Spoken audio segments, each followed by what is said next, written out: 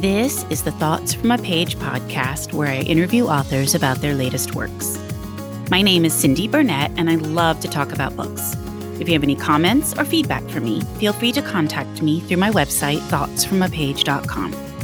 If you enjoy these podcast episodes, you should check out the Literary Salon tab on my website and sign up for our newsletter.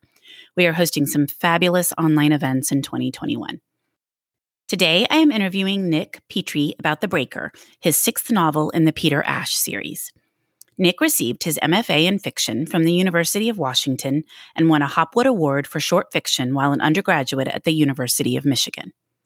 A husband and father, he has worked as a carpenter, remodeling contractor, and building inspector. He lives in Milwaukee, where he is hard at work on the next Peter Ash novel. I hope you enjoy the interview.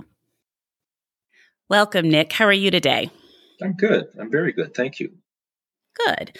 Well, I have to say I'm a super fan, so I'm thrilled to pieces to be able to talk with you today, and I really appreciate your taking the time to come on my podcast.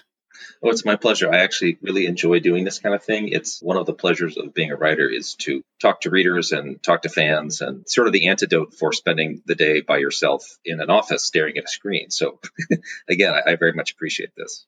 Absolutely. And I know that looks a little different this go round. So I'm sure for you, you've been kind of thinking of different ways to be doing publicity and events because of the pandemic. Yeah, one of the great pleasures is getting out in the world and talking with readers and actually booksellers who are some of my favorite people. And I'm not getting on a plane. The bookstores aren't having in-person events. So I'm doing some online stuff. It'll be great fun, and I'll still get to talk to people. But I really miss being in the world like everybody else. I'm really looking forward to this being over. I am too. I could not get focused on anything once all this started, and I was constantly on my phone scrolling through my CNN feed, and my husband's like, you've got to do something else other than constantly quote coronavirus statistics to me. So I kept trying books, and nothing would stick. And then I was like, everybody always talks about how good Nick Petrie's books are, so I'll just start from the beginning. And so I picked up The Drifter, and then I read all 5 of them in 2 weeks. So they are just fabulous. And then I loved The Breaker, and as soon as I got the galley, I read it. Oh, that's great. Thank you. I really appreciate that. Well, why don't we start with you telling me a little bit about The Breaker? Well, the main character is a guy named Peter Ash, who's a Marine Corps veteran having trouble adjusting to life after his war. And as The Breaker begins, Peter is living a low-profile life in Milwaukee. He's renovating houses with his friend Lewis and trying to avoid the attention of the police.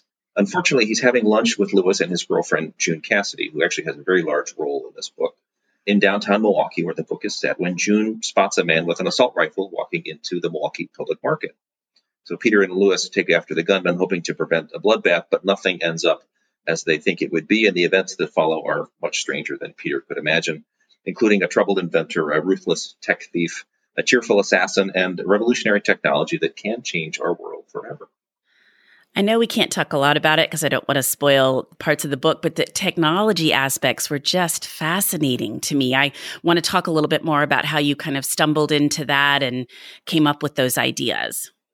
Well, I kind of cut my teeth on science fiction. I still love and still read sci-fi and fantasy because when it's done well, it's really fantastic stuff. Burning Bright was my second book, and there was a technology component to that too. So this is a little bit of a return to some of those themes, which is the idea that we really have no idea really what we're getting into.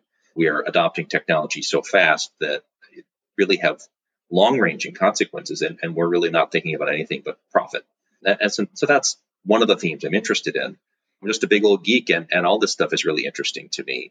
The speed of change in terms of technology and the social implications is really accelerating. And the stuff that was just a strange idea 20 years ago is now utterly unremarkable. The fact that we all are carrying a supercomputer around in our pocket and can contact anybody in the world with the touch of our finger, it's absolutely normal. But stuff that was only a dream, really even 20 years ago, the smartphone is only 14 years old. I sometimes find that kind of hard to believe when I think back to my oldest daughter is 19, and I even think about when she was a baby, we didn't even have smartphones then. It is amazing how quick that technology has kind of revolutionized everything we do. That certainly is true. And the thing that got me started on this book was I read a piece, and I can't remember where, about Facebook, Amazon, Google, Apple, and Microsoft. And these 5 companies have a huge influence, not only over technology, but also sort of the social changes that are happening. And if you think just about Facebook and Mark Zuckerberg, who's the founder, so that company is something like 14 years old, 15 years old, and he's the majority shareholder. He essentially gets to make decisions any way he wants to make them, and those have long-ranging ramifications in terms of Facebook's role in our culture, the kind of news or non-news that Facebook disseminates, that it's widely accepted. All of the national intelligence agencies basically say that Facebook played a huge role in Russia's meddling in the 2016 election. I mean, this is real stuff. And so it's a very small number of people who are making these decisions that have really deep and wide-ranging implications. And so that was kind of the thing that got me rolling on this book. Well, and I think after the election, it's even more relevant. I mean, if you just see how this unfolded and the challenges and alleged election fraud and the stories people are sharing, you definitely can see what a difference social media has made in the way people consume their news and believe what's happening. Well, yeah, it really isolates us. And I'm not sure that is the best recipe for a healthy society. And I don't want to get on a soapbox here. I'm more interested in sort of the long-term ramifications. But it's an ongoing, actively fascinating thing. And it's also, for me, a little bit scary. So it was fun to sort of build a thriller around the things that make me nervous personally. Well, definitely the things that you wrote about made me nervous. So I can understand that. But to shift gears, one of the things I've been curious about since I started this series was your inspiration for Peter Ash. Well, Peter, so in my former life, I've been a renovation contractor, and I've also been a home inspector. So if you bought a house, you hired a guy like me to tell you what was wrong with it. A million years ago, back right after the surge in Iraq, which was 2008, 2009, I had all of these clients coming back from war overseas who had been in combat. And I had certainly followed the course of the war, but much to my shame, I hadn't really thought about their lives after war. And I was kind of a safe person for them to talk to because we'd spend 3 or 4 hours together as I went through their house, but they didn't know me before. They were never going to see me again. I wasn't part of their home friend group. I wasn't part of their military friend group. And apparently there's something about me that people tell me the strangest stuff. So like down in the basement looking at the furnace and the foundation, and my client is telling me about what it's like to be in combat in Iraq, or what it's like to come home, missing a limb, and it was really compelling to me. And none of them were people who seemed to feel sorry for themselves at all. They had gone through this astonishing, life-changing experience. And I just kind of fell in love with these young men and women who had been through this. And so I started reading, started picking the brains of people that I knew, and I became more methodical talking to those clients. And that's kind of where Peter Ash came from, was my trying to understand this chunk of the population. I'm not a veteran myself. I never served. But it was just a very compelling thing to me. And it also seemed at the time that it was really not something anybody was talking about. And so I wanted to sort of tell the story of somebody who had been through this and was still going through this. So that was kind of where he came from. And that's honestly my sort of goal for the series, was to show Peter's path of recovery from somebody who his post-traumatic stress is so bad in the first book that he can't spend 15 minutes inside without having a panic attack. He's claustrophobic. To this path of where he begins to work his way toward a more normal life. And I wanted to show what that was like and how difficult that was. And the strange thing is I get all this mail from veterans who say, wow, you really captured this just right. Like really moving, really touching messages from people. And Vietnam vets through modern day, it's really quite something. Well, in his particular type of PTSD, the static and the not being able to be inside for very long, how did you come up with that? Well, I was a little mercenary in that regard. The claustrophobia just made a better protagonist for a series, because if he was an agoraphobe, if he couldn't go outside, that was a certain kind of book. It would be very mental. It would be very interior. There'd be a lot of computer stuff, and that wasn't what I wanted to write. I love the outdoors. I spend as much time outside as I reasonably can. For me, being outside is really, it's the cure for any bad day for me, is to go for a walk or to go by the lake, or, I live in Wisconsin, so we have a lot of natural world around us. there's a lot of evidence that it works that way on people with post-traumatic stress as well. And so part of it was just a way to work that in. The white static is really just his name for sort of the rise of that panic attack, because that's really how post-traumatic stress manifested in whatever regard, whether you're claustrophobic, you're agoraphobic, you can't be in crowds. There are as many different kinds of post-traumatic stress as there are people who suffer from it. But the panic attack piece is the more similar component to it. And I gave it a name, and I wanted readers to experience what it was like through Peter. And so I tried to make it very visceral. And again, I get the craziest mail from readers, from vets especially, who this one guy who I'll never forget said, I didn't know I had post-traumatic stress until I read The Drifter. Oh, wow. And I thought I was just going crazy, and I was ready to kill myself. He sent me a picture of himself in his dress blues with his wife and his 3 kids. Oh, that's so touching. It is absolutely touching, and I can't tell you how much it moves me that this is actually something that speaks to people. Well, I think that's actually what resonated so much with me, was that he's such an appealing protagonist, and he's different. I think it's you don't see that a lot in mystery series, but also he is working through something that, a lot of people are dealing with. And also, I just love the plots that you choose. That's another question I had for you. You always choose such original, unique, but very strong stories that end up with great resolutions. And I just think that's amazing, because sometimes that's hard to do. Well, it is hard to do, and I wish I could tell you how I did it. I'm not someone who develops the plot ahead of time. I don't write an outline. I don't do a beat line. I sort of begin with a situation and a very vague idea.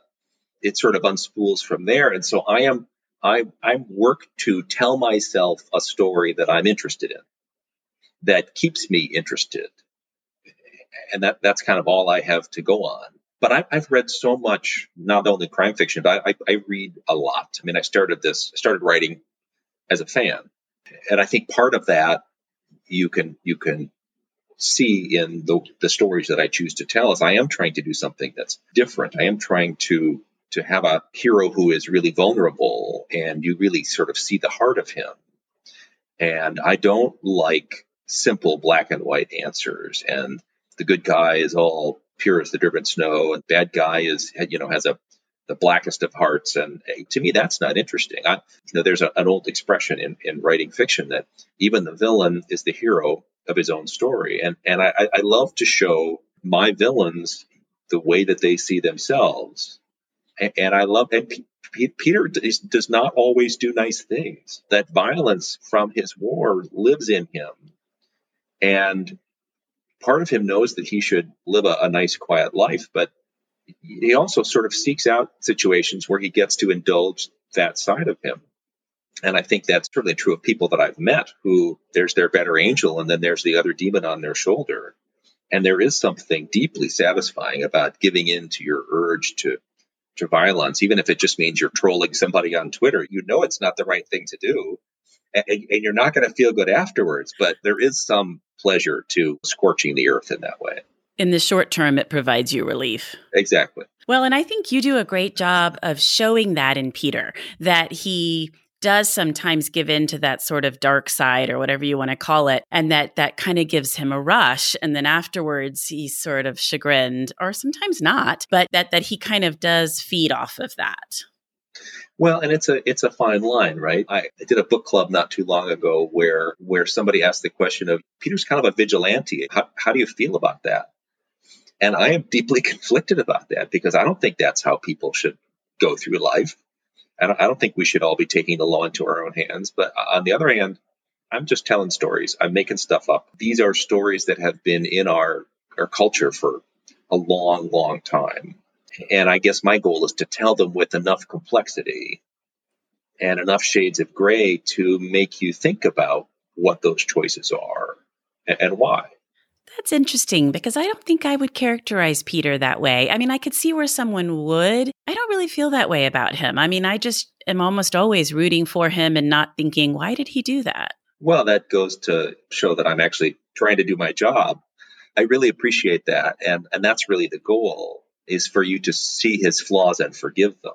because that's what makes things interesting to me as a writer, is that we all have flaws. I have talked to readers about this before, about Peter is not always the nicest of guys. And the funny thing is that readers, like you said, readers really don't care. Readers just root for him and they like him. And when he does something that's not great, he feels bad about it, which helps. I guess that's true. I don't know. That's interesting. Now I'm going to have to think about that and kind of look back through my books. Well, talking about the various books in the series, do you have a favorite of them? Well, my favorite is always the one I've just finished. So that currently The Breaker is my favorite. My least favorite is the one that I'm working on right now, because the struggle is always, I don't really know what it is and I don't really know where it's going. And that's just what writing is like for me. I'm so sick of the book by the time it goes to my editor, and it's been through 3 different edits with her and with the copy editor and everything else. I'm just sick to death of it. And then I start to revise my thinking, and I sort of say to myself, well, I really like that scene, or there's sort of this other thing that sort of goes through the book, and I guess I did that pretty well. I'm okay with that. So there's a point at which you sort of go from hating something to falling back in love with it, and that's an interesting process. Well, also time helps there, I think. Like you said, when you're living in the middle of it and you're so tired of redoing a section or reworking a part or talking about wording, you're like, I'm done with this. But then you put it away and you come back to it and you're like, oh, I did really like this story. Yeah. Like in this one, there's a character named Edgar who is a kind of a strange cat. And I didn't plan to have him show up in quite this way, but we get Edgar's point of view. Edgar is a strange creature. Mm-hmm. And that was some of the most fun I had writing this book, was to show the way Edgar thought about the things that he did. Well, Edgar definitely is an interesting character. They say that all your characters are part of you. And so I'm a little concerned about what part of me is Edgar. Well, with that, do you have a favorite character that you've written? Well, there are really 3 continuing characters. There's Peter Ash, there's June Cassidy, who is his sweet patootie, and there's Lewis, and they all have things that I really love about them. I mean, Peter is sort of my avatar. He's kind of my sense of humor. He's a very moral person, a strong sense of right and wrong, even if not everybody would agree with that. Peter makes choices that I personally would not make. Peter is always the guy running toward the fight. I'm the guy who stays in his office and looks out the window. It's fun to write about somebody who has sort of a very different process than I do. June is fun because writing about their relationship actually is one of the most fun things for me, because I get to see how they see each other. So you get another viewpoint on a familiar character, and I always enjoy that stuff. I think for readers, though, Lewis is the favorite character. I think Lewis has his own fan club, and I get like love letters, like, please pass this on to Lewis. It'd be so nice to have a sidekick like that was looking out for you and taking care of you with that kind of sense of humor, Sure. Or even to be Lewis, right? Lewis doesn't care about anything. Lewis does exactly what he wants. And wouldn't we all like to be somebody who we were very capable and we just did exactly what we wanted and we didn't pay any attention to the rules? I guess so. I don't know. I still think I might want Lewis as my best friend. Just because that idea that then no matter what happened, you had somebody there who you knew could take care of you. Right. Well, and writing their relationship between Peter and Lewis is a lot of fun. And I'm interested in male relationships, and I love books that showcase those. But this idea that, especially between men who've gone to war, there is a very deep and abiding relationship. There's a bond that's really like nothing else. And I've heard this over and over and over again. And that's really sort of the bond that Peter and Lewis have, is that each would do anything for the other. And it's fun to drop Lewis's point of view in as well, because Lewis has his own very distinct take on the world. I keep threatening to do a book where Lewis is the protagonist. And I think it'd be fun, but it would be really hard to do. That would be fun, but I can see where it would be hard also. You'd have to, I guess, really come up with more filled in backstory too. I mean, you do have some backstory, but really to kind of have his whole story out there. Well, I know his story, but I'd have to actually put it in the book to some extent. That's what I mean, I guess. Yeah. I'm sure you have his story, but the rest of us would learn his story. Well, what are you working on now? I am working on a book set in Nebraska, rural Nebraska, and I'm not as far along as I'd like to be. It's sort of the nature of deadlines and everything else. It's a more intimate story, and it begins with Peter picking up a pregnant woman on the side of a gravel road. She's run out of gas, but then it turns out that her ex-husband is an ex-cop, and he is very unhappy with her. So that's kind of how things get started in the book. Oh, that sounds good. And when is it supposed to come out? Do you have any of that yet, or is it too far off for that? In a perfect world, it would be January 2022. Okay. So just kind of on a standard schedule, as long as you're moving along, like you said. Yeah, Putnam really likes that January date, and every book of mine has come out essentially on the same Tuesday in January. Oh, really? Okay, that's interesting. Sort of that second Tuesday of January has been your time. Yeah, it's somewhere between the 12th and the 16th. I like that. Well, that's a great time for a book to come out because you sort of started the new year, you've gotten past actual New Year's, and then everybody's kind of ready to look forward again. Well, and I think hopefully people get gift cards from their local independent bookseller. So it's nice to have something to spend your money on. No, that's very true. Well, I am all about titles and covers, and your covers are very interesting, and they definitely reflect the story.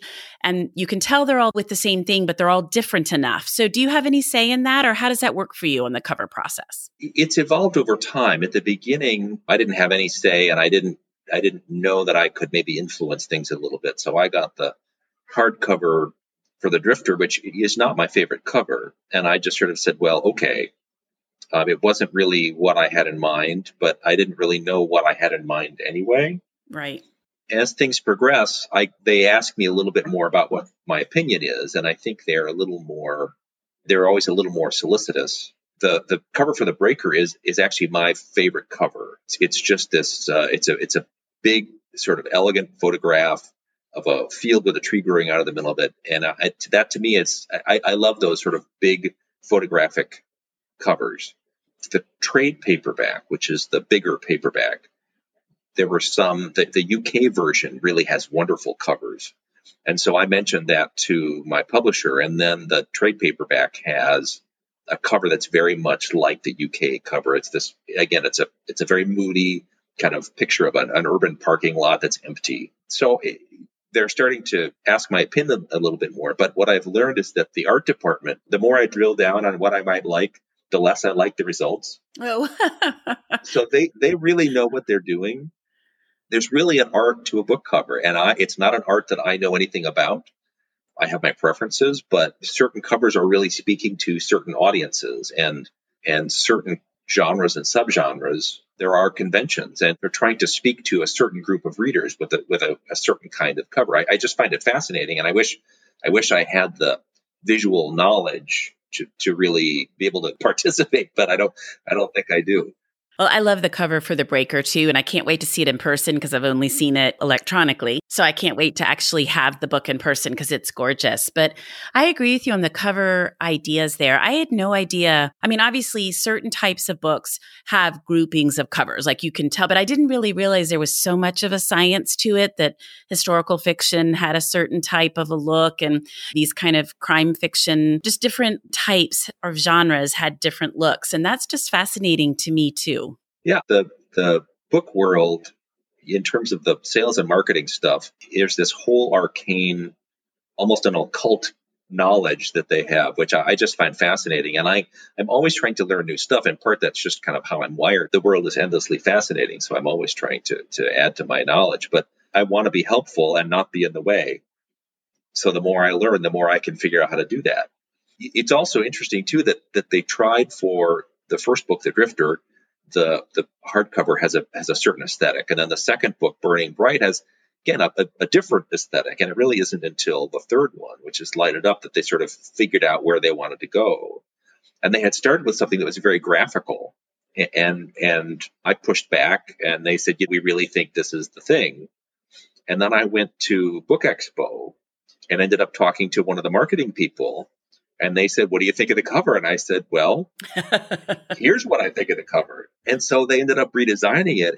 And from Lighted Up on, it's really been much more in line with what I like. So I'm very happy with their choices. Well, the cover that I'm familiar with for The Drifter is the trade paperback cover, but that's different than what the hardback cover was, right? Because I think I have seen the hardback cover when I've kind of been messing around on Goodreads or Barnes & Noble or something. But the Drifter trade paperback cover, is that the one that they kind of did a little bit different when the trade paperback came out? Right. That's very different from the hardback. It's much more in line with the newer books. Right. Okay. Yes. Because when I see them, having worked at Murder by the Book, and I see them all lined out, they all look like they pretty much go together well now. But I have seen the other and thought, oh, it doesn't seem in step with the rest of them. And I agree with you. I like the newer ones better. Well, it's interesting because I'm not sure they really quite understood what I was trying to do or how I saw the book. The Drifter hardcover, it's a very conventional cover. And they weren't really planning to do anything very interesting in terms of the tour or anything else. And then Madeline McIntosh, who is now the head of all of Penguin Random House, she read it over Christmas before it was launched. And apparently she had a conversation with somebody in marketing who said, this book is really good and we need to do something about it. And so the book got another little level of push. There was a secondary tour, and that's the book that went on to be nominated for 6 awards and win 3. So Madeline McIntosh clearly knows her stuff. Well, that makes sense because I do think there are so many books out there. And if you don't have someone who can say this is going to be better than most of them, then things kind of do get lost in the shuffle. But I think that now they've got those covers, which I know they've had for several books, but I think they're very dynamic and they stand out. To me, they seem to be very fitting for your book because that just drives me crazy when I'll read a book and then I'm like, I don't understand this cover in the book because there's a disconnect. And so it's nice to me when they go together better.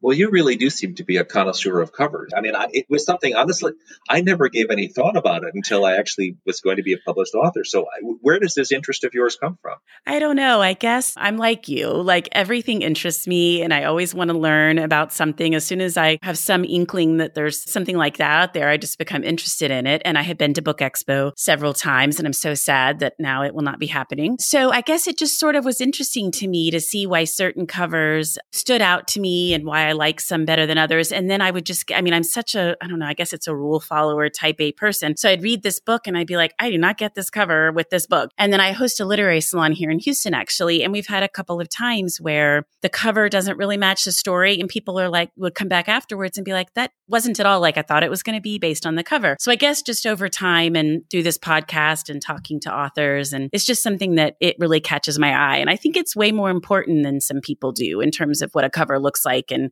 how you're going to impact readers and even just how you're going to interest readers initially. Yeah, well, the whole thing about judge a book by its cover, it's what we all do.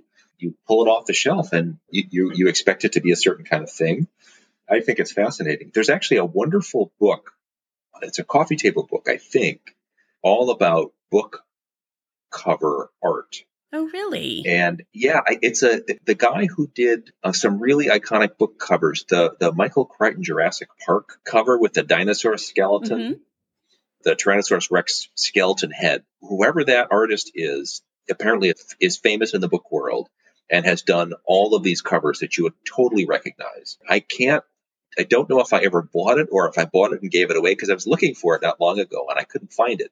But it's really interesting to look at this and to sort of learn how the book world thinks about it and talks about it. It was a fascinating read. I'm sure you can find it. I'll have to Google it and find that. The other thing that I do, I am a bookstagrammer. And so I follow a couple different book designers on Instagram too. And it's fascinating to me when they'll post about like the 4 selections for a particular book and what got chosen and things like that. For some reason, it's just very appealing to me. I'll have to track that down. I think I'd love to follow those people. Yeah, I'll have to look because I definitely, there's a couple of them. I think I'm trying to think of which publishers they're with. But yes, it's interesting. And a lot of times you'll just find it when somebody posts their new cover and they'll say, thanks to so-and-so for this great cover. And then I'll go to that Instagram account and start following them.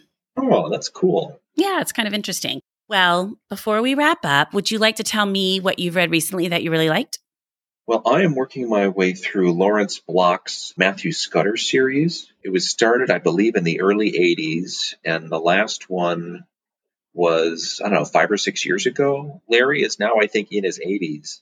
But this, to me, is one of the all-time greatest crime fiction series.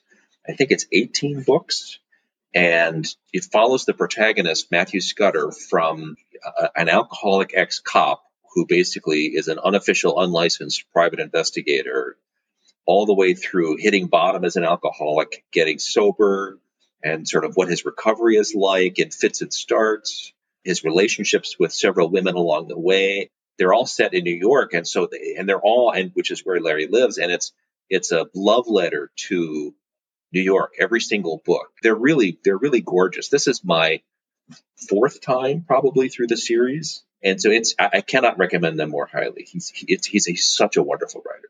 I love that series. And in fact, that's kind of the first series I can remember really picking up one and then starting reading them. I mean, I read them when I was in, I guess, high school. Whenever they came out, I started reading them. I haven't read the last couple, but I've read a number of them and I just love them. And then he's done those really cool, he's been the editor of those art series where he has people write mysteries about particular pieces of art. Have you seen those? I have not. Yeah, great. The first one was Edward Hopper, and I'm a huge Edward Hopper fan. So that's actually why I read it in the first place. But I think there's like maybe 15 Edward Hopper paintings in the book, and everybody writes a mystery or a story about them. And I think he's done 3 of those now. One was All American Art. I can't remember what the third one was, but I really like his writing. And he's mainly the editor. I don't know that he has a story in any of them, but he kind of writes the intro. And Right. No, he's had a long and storied career. I also really like his Keller books. He's got a character named Keller who's a hitman, and there are 3 or maybe 4 or even 5 of those. Okay. And they're very sardonic and kind of a lot of black humor, and in their own way really kind of moving. The Matt Scudder books, if there's a prototype for kind of what I'm trying to do with Peter Ash, it's the Matthew Scudder books, because they have that same kind of submerged emotion throughout that just sort of comes up through the cracks, and the sort of the deeply flawed kind of broken character who's kind of trying to find his way through. And they're funny, and the dialogue is fantastic, and they're very kind of talky, but they're so fast. I don't know what he does, and I've been really looking at the one I'm reading now, which is, I think it's A Dance at the Slaughterhouse, where you just lose track of time. The paragraphs, the sentences just flow one to the next. It's just seamless. I was up until midnight the other night, which is way past my bedtime, just because I just could not. It didn't even occur to me to turn out the light.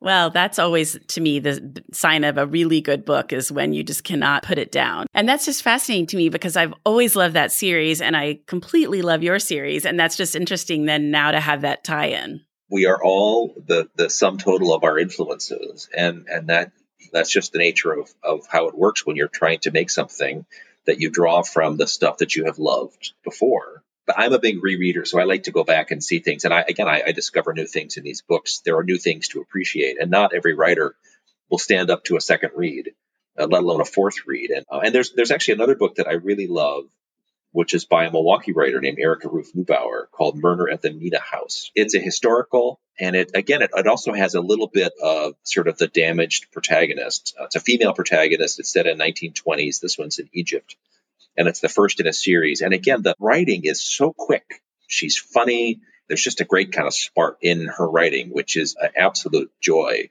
I think I read that book in 2 sittings. I really liked that one too. I thought it was really clever, and I liked the resolution. I didn't see everything that was coming, and I liked the setting, and I liked the cover. Well, good. Well, I really appreciate your joining me today and taking the time to talk with me. Oh, it's my pleasure. You're a great fun to talk to, and I wish you great luck with this podcast. Again, I think this is a great project of yours, and I hope you keep it going.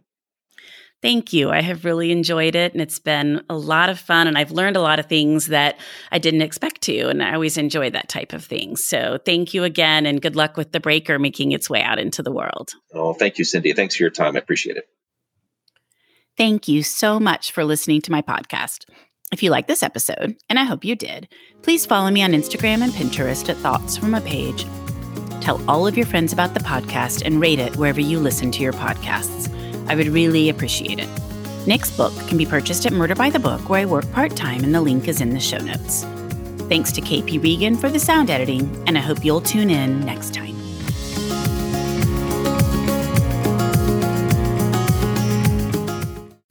Are you tired of seeing your teen or young adult struggle on a path that clearly isn't the right fit? Is your teenager confused about which direction to take after high school? The future of work is changing rapidly, and our kids need to know all of the options available after high school so they're empowered to make the choice that is best for them. In each episode, we explore the latest trends that are shaping the opportunities of today and tomorrow. I'm your host, Betsy Jewell, and this is the High School Hamster Wheel Podcast.